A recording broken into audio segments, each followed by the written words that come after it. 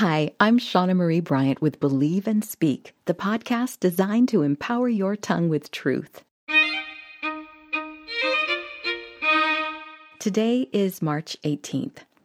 When I realized this week's episode happened to post to my podcast on such a significant date in my life, I knew exactly which scripture I would read and what declaration I would give.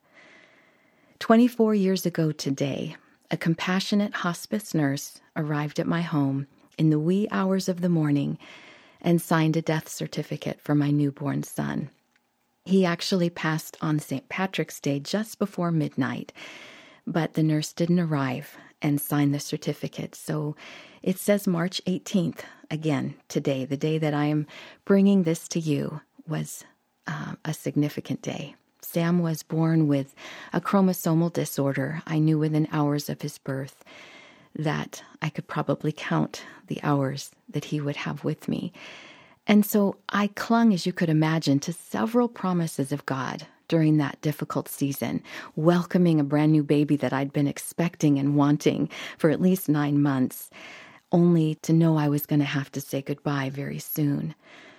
As I said, I had a lot of promises that I clung to during that season, but Psalm 63, verses 1 through 8, let me tell you, that was the constant cry of my heart.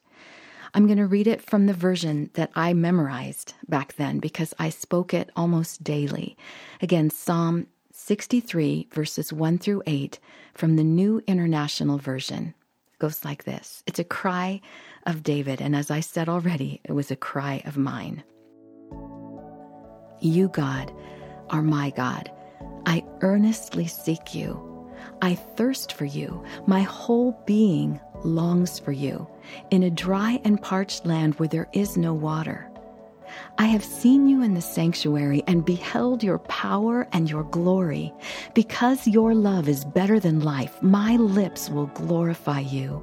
I will praise you as long as I live, and in your name I will lift up my hands. I will be fully satisfied as with the richest of foods. With singing lips, my mouth will praise you. On my bed, I remember you. I think of you through the watches of the night. Because you are my help, I sing in the shadow of your wings. I cling to you. Your right hand upholds me. And your declaration this week is this: God fills up my empty places. God fills up my empty places. Will you say that with me? God fills up my empty places. The heading in my Bible above Psalm 63 says that David wrote it when he was in the desert. Let me tell you, time in the desert exposes empty places, doesn't it? But God faithfully fills them up.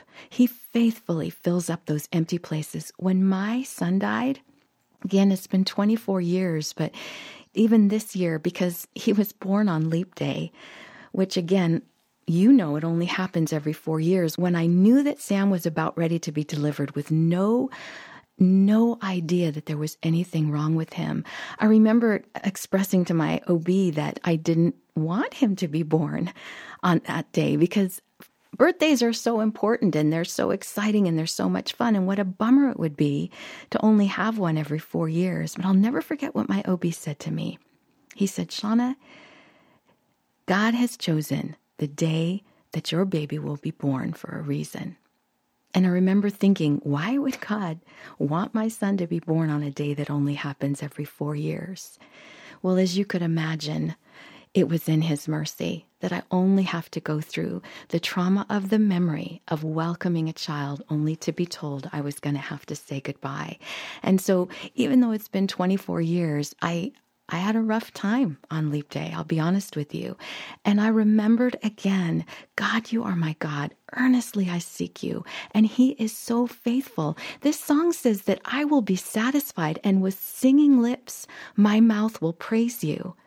I actually sang at my son's memorial service. I sang a song about how he is everything to me, that he fills those empty places, and he can do that for you. Like the psalmist wrote, Because you are my help, I sing in the shadow of your wings. That's verse 7 from Psalm 63. What a beautiful promise. Again, our declaration this week, God fills up my empty places. I hope, my friend, that as you listen to this, you are full, that you're not empty right now. I've heard it said, and I'm sure you have too, that we're either right in the middle of something, or we're coming out of something, or we're gonna be headed into something. And when that time comes, when you find yourself in the desert, please remember the promise of Psalm 63, God fills up my empty places. I'm going to ask you to say it with me again one more time. God fills up my empty places. Dear Heavenly Father, I thank you so much for that promise. This psalm that David expressed in Psalm 63 is a prayer. It's a prayer of praise. It's a prayer of longing. It's a prayer of knowing that our needs that we have, God, are already met in you. Thank you, Lord, that whether I wake up with the stark realization that it's going to be a very difficult day because of what I'm facing, or I crawl into bed at night, I made it through one more day. I can remember you and remember your promises to me. Remember, Father God, that you will satisfy me in every way, that you are sufficient for every need that I have, that your grace is poured out on me even more when I need it most. Thank you. Thank you, God, for your promises to me. I cling to you as your right hand upholds me. Thank you, Lord, that you fill up my empty places because of your Son, Jesus. And it's in his name I pray. Amen.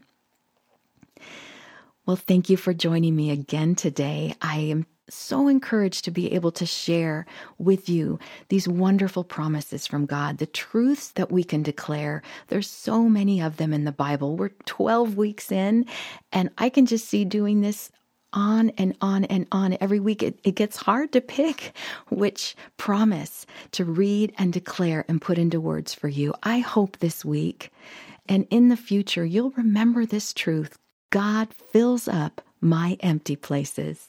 Remember, your tongue has power. Use it for good.